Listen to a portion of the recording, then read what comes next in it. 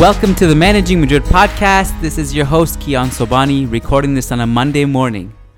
We were hoping to get this podcast up on Sunday night as we normally do, to have it in time for your Monday commutes, but none of us were able to string it together. The squad is out of commission today, leaving me to break this down for you today.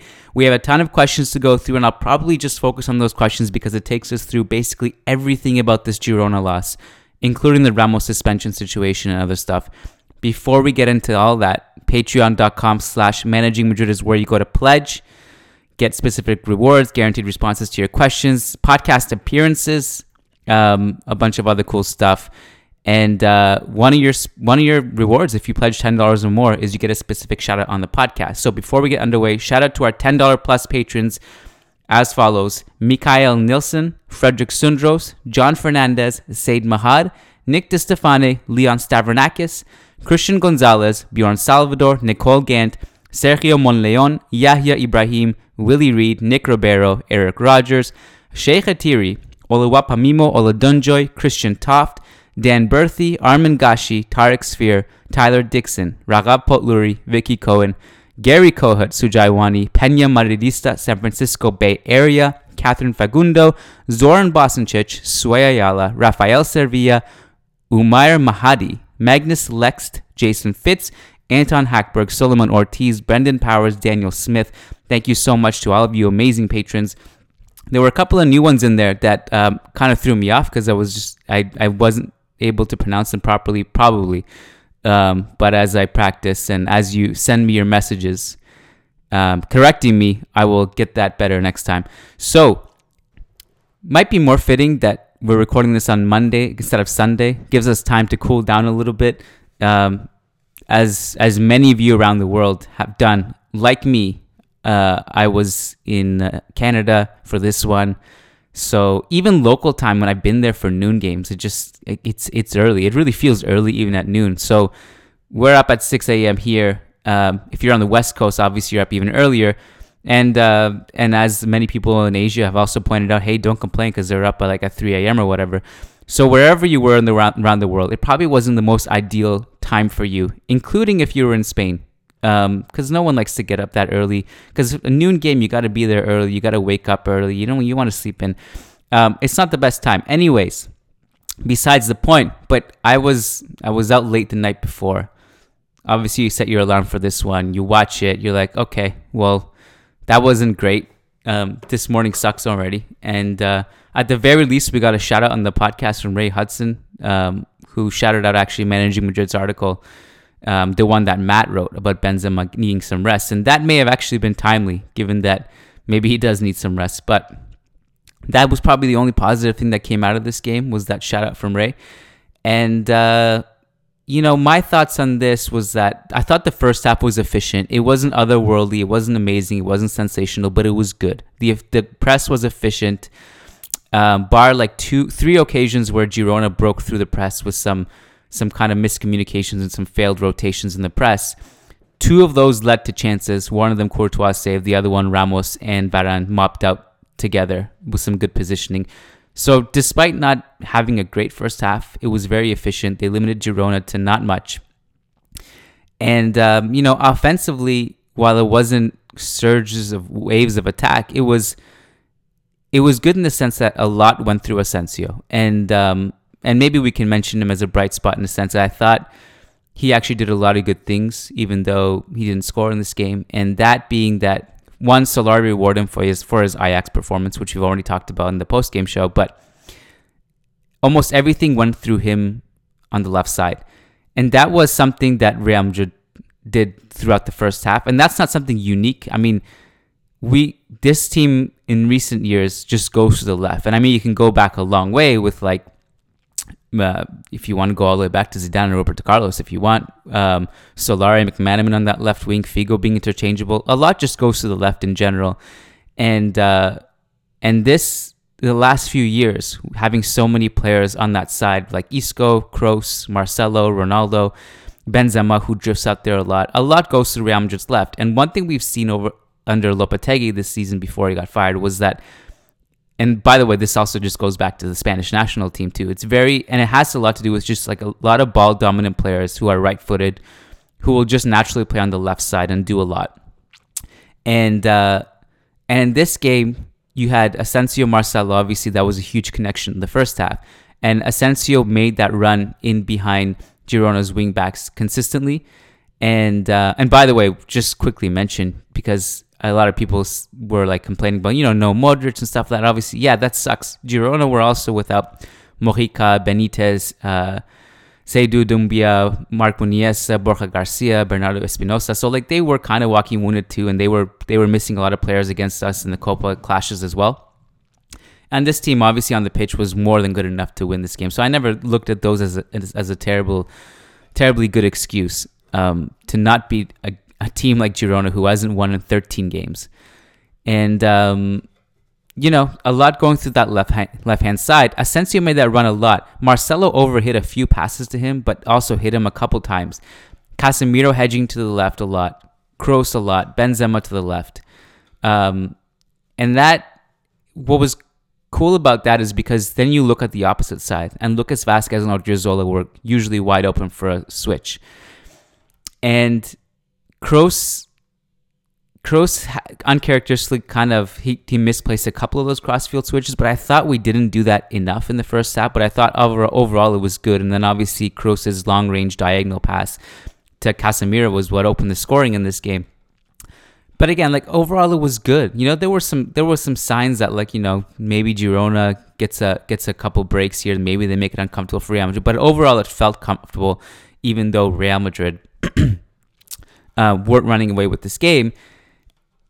And man, how things change and how quickly they change. Because that first half, you go into halftime feeling good. You have a nice goal. Great pass from Kroos. Great finish from Casemiro in traffic on that header. And Varane and Ramos playing good. And, Marcelo getting an appearance here and looking good offensively. Not at his peak, but he's still looking good. Asensio looking sharp. That's a great sign. And by the way, just mention Real Madrid's right flank quickly. I thought Porto was doing some amazing things in this game. Porto hasn't really been himself this season. That's kind of been responsible for Girona's slip here during the course of the season in the post-matching era. But he went toe-to-toe with Odriozola twice in this game. Once offensively, once defensively. And I was just kind of blown away because literally nobody keeps up with Odriozola for pace. And he's called the Flash for a reason. So that was really impressive to me from a Girona standpoint. Anytime Lucas Vazquez and Odriozola had the ball on that side, Girona did well to close them down. So then you go into halftime, you're winning. The title race is not like we're not really talking ourselves into winning La Liga, but at least there's like a conversation about, okay, so maybe you can kind of put together a run here. Maybe you win Clásico, like cut it to 3 points. Barca beat Valladolid on the weekend. They looked absolutely terrible. One of the most mortal performances from Messi I've seen in a long time. And he's had a couple of those this season. And you're like, okay, you know what? Maybe there's something here. That second half was wildly different. And again, not that Real Madrid were phenomenal in the first half, but one thing that Girona did, and Eusebio mentioned this in the post-game, that basically what changed, they pressed. They pressed high. And they made Real Madrid so uncomfortable. And I'll get to this. So this is where I'm going to get to questions because I don't want to repeat myself in the questions and answer them. But that was a huge part of the reason Real Madrid just looked so bad. They can't deal with the press. I don't know what it is. It's just under Solari and even under Lopetegui. They inherited this problem from him as well. So it's not fair to pin it on Solari completely, but they just can't figure out how to get out of a press, which is incomprehensible given the amount of press-resistant players in the team that are so good at it, even on the field. Like Isco is one of them, but not in the field. But Kroos is, and Marcelo is, and so there's really no excuse. Varane and Ramos are terrifically talented passing center backs who should be able to get out of this. And now there's a case for Casemiro, and we kind of know his problems are chronic, and he's uncomfortable with anyone breathing down his neck. But this was a collective problem. So let's get to questions. First patron questions will actually take us away from this game, which is kind of nice because it takes us to like maybe happier days. Marin Myrtle says, "Hey guys, love the work you do. Can you analyze the Benzema-Vinicius duo from a tactical standpoint? Benzema appears to have a gift for creating chemistry with other forwards. Even though Vinicius seems like quite a different player from the Pocho Cristiano, whom I watched, but I sadly missed out on his pre-knee injury, freak of nature, all-rounder Cristiano. Well, Marin, you still saw like an unbelievable Cristiano Ronaldo. It's an interesting question, and one we obviously didn't really see in this game because Vinicius didn't start. There will be, obviously we're very careful to make these comparisons, and as I'm saying this and as you're listening to this, everyone should just take note that nobody can compare it to Ronaldo and Benzema, who were a lethal combination for several years. And what I think was so great about it is that Benzema is such an unselfish player, A. B, he's comfortable moving without the ball constantly. C, he drops deep. D, he goes to the left wing a lot, which means Ronaldo and him were very interchangeable. And the other thing that made this click is that with all those traits that Benzema has, Ronaldo is the greatest off-ball mover in the history of football. And I can't emphasize this enough. I can't repeat it enough. I mean, there's a lot of analysis that's gone into stuff like this, but the very silly and lazy debate when anyone says Ronaldo, all he does is tap in artists. If it was that easy, every single player would be scoring 50 goals a season. And they can't do it for one season, let alone 10 seasons. And you watch him move the way, his little shoulder feints without the ball, coaxing defenders to go one way, then going to the other way. He does it so well that Benzema also, and his ingenuity, it was a perfect match. And often you would see Benzema being the one cutting in from the left, with Ronaldo being the one getting in good positions.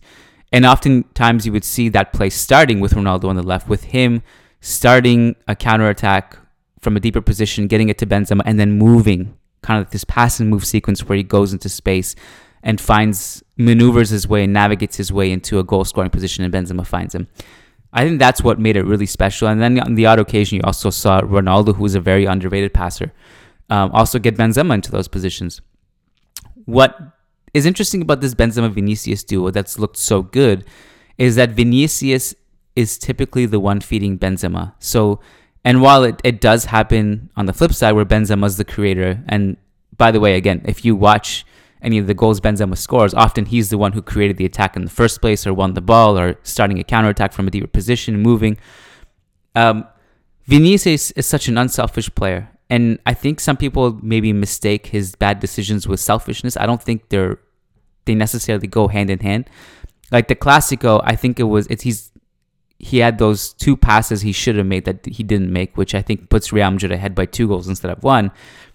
But he's not an unselfish player. He's not a selfish player. And the way he cuts in from the left is so dangerous because, first of all, he can drop his shoulder and just get past the defender really easily. And this is something that Rodrigo Goes has in Brazil, by the way. I remember writing an article about him, and so much of his, when you watch the film with him, is like a lot of those little shoulder drops, and he just tucks in underneath the defender and goes past them.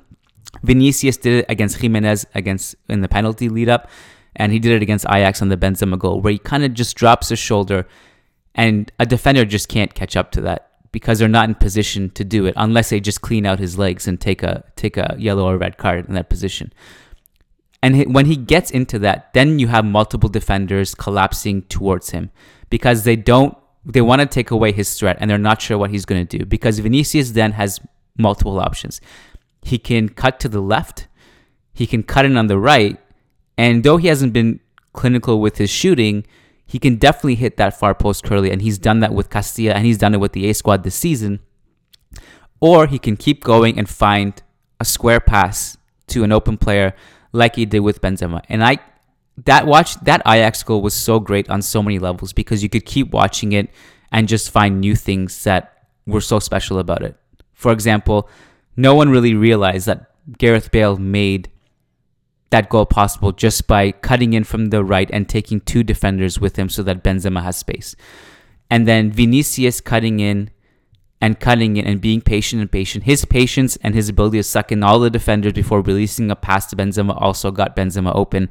And then obviously Benzema's movement and finishing capped it all. So I think that the relationship is quite exciting. Unfortunately, it doesn't really overlap so that Benzema and Vinicius are in their peaks, which would be, I guess, a younger Benzema and Vinicius fast forward to like, I don't know, 5 years. It's hard to predict, but you could kind of make a case that, you know, he would be his mid-20s when he's in his peak. So it's an interesting partnership. It's looked good, and it's nice. It was nice, Marin. Thanks for the question, because it was nice to just distract us from the Girona game.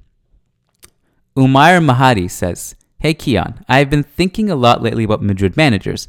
Most of the Madrid fans don't think of Solari as a coach beyond this season, and even if he manages to win a trophy. There's been a lot of talk about Pochettino as our next man in the dugout. I kind of feel Pochettino would go through the same struggles Lopetegui went through.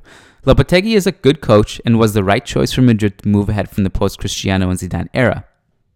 However, for managers like Lopetegui and Poch, they need time and full control on signings and who he plays and who he doesn't to implement their style of play and get the team playing in a particular identity. Lopetegui was under pressure to win games. He simply had no time to work on tactics to get the team out of the dip gradually. Poch is a great coach, but hiring him when we are not going to give him time to develop his style of play is of no use. We are most likely to sack him mid-season than be patient to develop what he actually can do. Just look at Spurs and see what he has developed with the resources he has. Compare his first season with his current season. Look at Pep's first season and compare with the last and current season. Look at Klopp's Liverpool. These managers were given time and full control on the signings. Although we've been winning trophies since Ancelotti, we simply don't have a single identity or style. Our playing style has varied so much even under one manager. It's high time we think of developing an identity and quality style of play. Not long ago, we had one, such as the counterattacking under Mourinho. Although I didn't like the style of play, at least we had one. Great question, Umar. The identity thing is a recurring question, and I think under Zidane, like, you're trying to figure out what the identity is, and the easy, like, cop-out answer is, well, it was direct, fluid football. Like, so what does that mean? What does that look like? A lot of crosses, okay. To me, Zidane's identity was actually versatility, and this is coming from a manager who, like, his first season, he was labeled as just out of ideas, without tactics. And while I don't think his tactics were good all the time, even the Champions League run that we won, I thought there were a lot of holes, but we got it done, which is, you can't take credit from Zidane for that. Then we had a lot of holes in the 17-point deficit last season with Zidane in La Liga. So anytime people say, Zidane, this never happened, I mean, we always have to remember that ridiculous deficit last season and terrible performances in domestically throughout. But his identity also was that he was versatile tactician, and his adjustments were bang on. He was good at looking at the game, first half problems, going into halftime and adjusting those things, and then making the team look better in the second half. And he was tactically versatile. The idea of that, like, if we bring in Poch and he doesn't have time when we sack him from mid-season, so I think there is a lot to be said about continuity. And I think continuity really matters. And I think the examples you brought up, Umair, about, look at Klopp's first season and now with Guardiola, with Pochettino, etc., you can really see continuity paying off in the long term, and just having patience and letting these managers kind of grow and develop their tactics. I will say about Poch, if you give him, first of all, Lopetegui didn't really have a full summer. He also was candid about saying, I didn't know that Cristiano Ronaldo, I wasn't going to be able to count on him. He had the World Cup fiasco and also the World Cup, which means players were coming back late for the summer. So you don't have a World Cup year this year. So assuming if you get somebody like Poch early in the campaign, and again, we don't know how the season's going to pan out, because there is a universe where Solari wins the Champions League. I don't know if it's a likely universe. I don't think it's a likely universe, but there's a universe where that exists, and he just continues.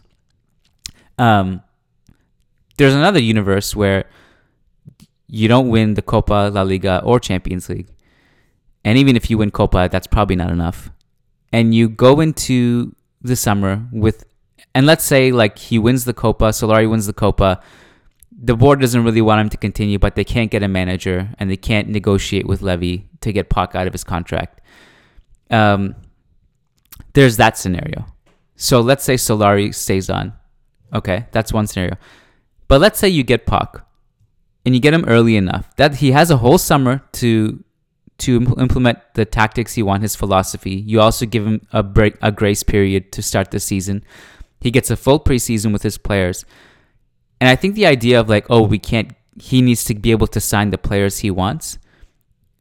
You basically have everyone in this team that you need, bar a really like a clinical goal scorer like a Harry Kane. And hey, maybe he brings a Harry Kane with him. I'm not sure. But he has his talented wingers. He has his players who are brilliant pressers, which Dele Alli, to me, that's one of his most underrated traits. He's so intelligent off the ball, but you have players like that in the team. You have your Iscos, you have your Asensios, you have your Ceballoses, you have even, players who are a bit higher up the pitch, like Vinicius and Bale, who are both intelligent defensively. So you already have those players in the squad. You have your technically gifted midfielders, you have your anchors, you have a really good defensive line. So it's not like he has to go out and give like Florentino a huge shopping list. He has pretty much everything at his disposal. And this is like, by the way, a coach who this summer wanted certain players for Tottenham and they just didn't spend. And he's still making it work with the resources he has. And he's doing it against like a crazy good Liverpool and City side. So I think if you get Puck early enough, I think he'll be fine. Brendan Power says, personally, I think it's quite clear that Vinicius is not a 9 and doesn't have the attributes to be a 9. This is from my perception. We suffered because of the sub of Asensio for Benzema. And if that was the case, Asensio should have played as a false 9. We had loads of pressure and nobody dropped deep to help the midfield.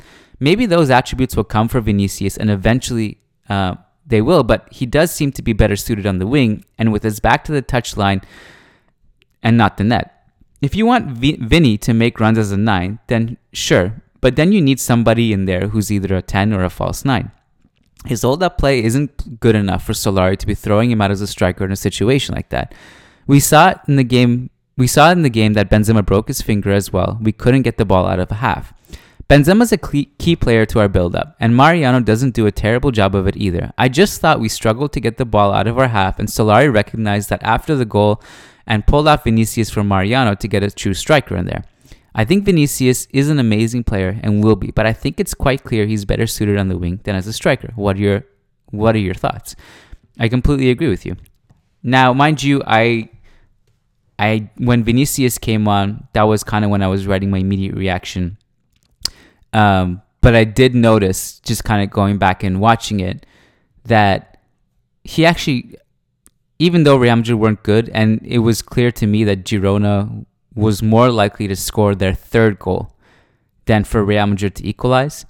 And you can see that in the expected goal spike. Like after basically the 60th minute, it just escalated and they ended up having an XG of 2.71 with Real Madrid at 1.42.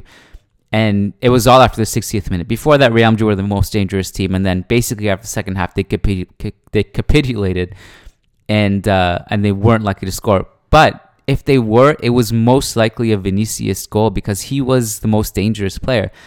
And in this game, he actually had a lot of touches on the left. And a lot of his most dangerous sequences came from the left. He only had 9 touches, but they were all basically from the left and nothing in the middle. So he was playing as a winger in this game also. I do agree about the point of Mariano. I think if you're going to rest Benzema, I really like the idea of putting Mariano in there because, as you guys know, I'm a huge Mariano fan. I believe in him. I like what he does. I like that he's able to score goals literally like 2 people on earth can score, and that is he can literally throw people around, score freak headers, athletically just incredible, intelligent player. He's a good presser. We've seen him actually drop deep and win the ball and start counterattacks too. I think if you give him a string of games and ask him to do stuff, I think he'll do really well. So I agree with you, Brendan, on all this. Next question, another question from Marin Myrtle. She says, with Ramos getting to 600 games with Madrid and also his 39th with Sevilla and his 100 and also had 39 with Sevilla and 161 with Spain, do you think it's possible for him to get to 1,000 for club and country? I don't think it's possible, Marin. So here are the numbers. He's at 601 appearances now. That is stemming from 2003, so 15 years, 600 appearances. He's also 32. So he needs, and he's been playing a lot in those, like as soon as basically from the 2004 season on, he had 42 appearances. 2005, 2006, he didn't play anything for Sevilla. He was basically out with Real Madrid. But basically from 2004 and on, he's never been under 40 appearances apart from the 15-16 season where he had some injuries. But other than that, like, I don't think he gets to that. And a lot of people just compare him to Hierro because, like, you know, they're both defenders, they're both club legends. Ramos has surpassed Hierro. Hierro's played just over 700 games in about 17 seasons. Ramos is just like athletically way superior and will age way more gracefully than Hierro. Hierro at this point of his career, he was just a walking corpse. He was not good defensively. He was slow. Ramos is fine right now. So I think he'll outlive Hierro for sure. But I'm just skeptical that, because you almost need like, half a decade? At least? I think you need more. No, he needs more, I think. I think he needs a good 6 years to get to 1,000. I don't know if he has that in him. And keep in mind that even if he plays those 6 years, he's not going to be playing every game because he's going to get more rests, more rotations. He's going to take a back seat, maybe a mentorship role. I just don't see it, man. I don't think it's going to happen. Question from Sajid Reyes. He says, are Solari's tactics or lack of it catching up with him? I've observed a pattern where he was relied on short bursts of high energy which last for 30 to 35 minutes every game. The good form of our key players during this period of the year, and of course Vinicius, when these factors wear out, we look predictable, stale and out of ideas, as it was the case in the second half today. What are your thoughts? Also, on a lighter note, what does Vinicius need to do to be more marketable? He's an absolutely breathtaking talent, but not the most good-looking. What should he do? Maybe grow his hair like Ronaldinho? Well, that's ridiculous. I'm just kind of ignoring the second part of that question. The first part of the question about Solari's tactics being found out. This is there's a question about like can the team sustain their energy for the full game? In this game, they did not sustain their energy at all. Like in the second half, their press basically just peeled away. They ceded possessions. They weren't comfortable with their passing. The intensity dropped threefold. I would argue that the 35 minutes per game of high energy, I think it's not necessarily true because he's actually been able to sustain it for a full 90. We've seen that we saw it sustain against Sevilla for the full 90. In previous games, he has like half hour in the first half and then he drops off, and then in the second half they bring it back for like another 15-20 minutes, and that's not uncommon in world football. Like you see teams pressing early and then they conserve energy and then they will bring it back sporadically. I don't think that was the problem. The problem for me still remains, and by the way, like he rotated, so like there's no excuse for because you had Marcelo in this game, Asensio in this game, you had Odriozola in this game, you had Ceballos in this game, you had, well, I guess that those were the main people who were rotated in. So the question can't be about sustaining energy. These are not players who have been playing a heavy amount of minutes. I mean, others you can argue, but not all of them. I'd also say that the main problem tactically with Solari is just continues to be dealing with the press. He just can't do it. So I think he needs to figure all of that out. Essa Hariri says, even though we lost, I saw something different from Case today. He was very involved offensively, putting nice vertical passes and diagonal crosses, and surprisingly, he was able to move forward with the ball. Why is he so poor in dribbling or keeping the ball on his feet in general? I mean, shouldn't he have learned a little bit from Kroos, Modric, or Marcelo after all these years?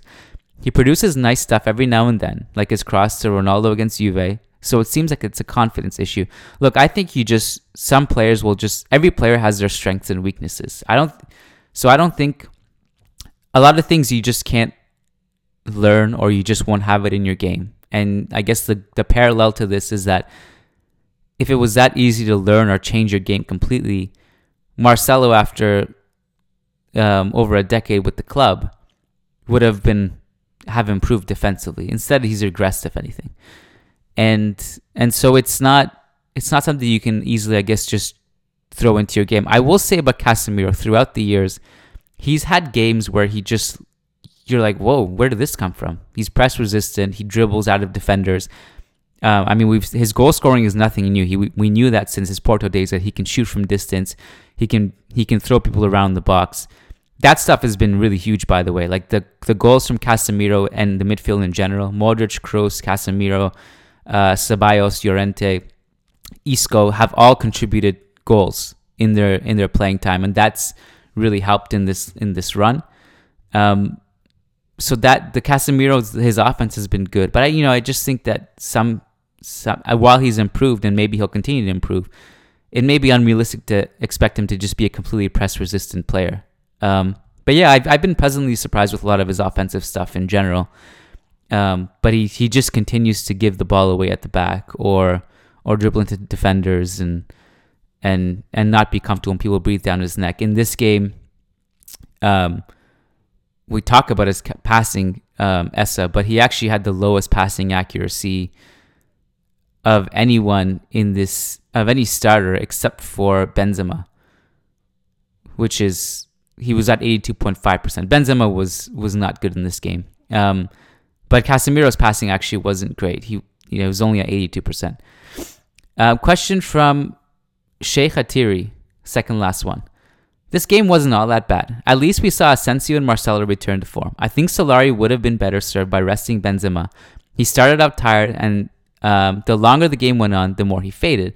At least, unlike Benzema, we have a full week to rest, and I really hope that Benz rests for the next game.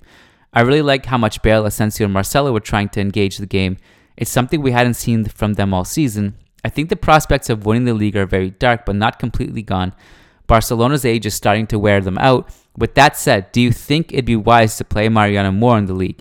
That way, we'll have a fresher Benzema for the 2 cups. And in addition, if something happens to him, Mariano will not be rusty. On a different note, I don't like Asensio on the right. Should we lead El Clasico's Ajax game with Marcelo Reguilon and Asensio or St. Vincent, Vinicius Jr.? We talked about Mariano before. Marcelo, again, his offense was encouraging in the first half. Not great, but encouraging. Defensively, he was just... You can look at that second goal. And by the way, I don't want to limit his defending to the second goal because I think that almost does it injustice to how bad he's been defensively. I was going through my notes recently and noticed like every note from Marcelo I have from the Lopetegui era just has been giveaways, defensive gambles, and just not the Marcelo of old. And so when people say like, he was good under Lopetegui, I'm not that high on him as some others are.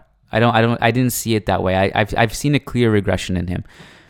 And the second goal, while I've looked at it so many times from multiple angles, he actually does well initially to track Porto and just try to like get goal side of him. But then when the shot comes and Courtois saves it, he switches off in that moment and then just doesn't get there in time. And that wasn't even his worst defensive sequence. And this game and the game against Barcelona, the amount of times he would just hedge towards the ball carrier, regardless of how many attackers are behind him with no one covering, was just staggering to me.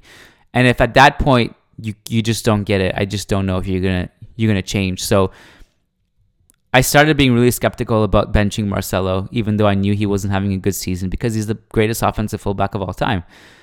But I'm starting to really like the defensive safety net we get with Reguilon. Plus, Reguilon actually hasn't been bad offensively either. Last patron question is from Brendan Powers. He says, update us on Ramos. I believe he misses 2 games, Levante and Barca. I think he has an accumulation of yellows and got a red. Can you guys fact check that? At the time of this recording, and I don't think anything changes, he's only missing that Levante game. So that's a good thing, I guess, because we definitely don't want to lose him against Barca. That's basically all I have time for today. I'm about to record a Churros y Tácticas podcast, so if you want to hop on there and listen to Diego and I analyze the Real Madrid game, but also the Barca game and Atletico game and other games in La Liga this weekend and talk some shit, please switch over to that later today. I'll have a bit more time to analyze some stuff. But thank you for tuning in. Again, this is Kiyan Sobhani. Always a pleasure to be with you guys. Thank you for all the support. And halamari.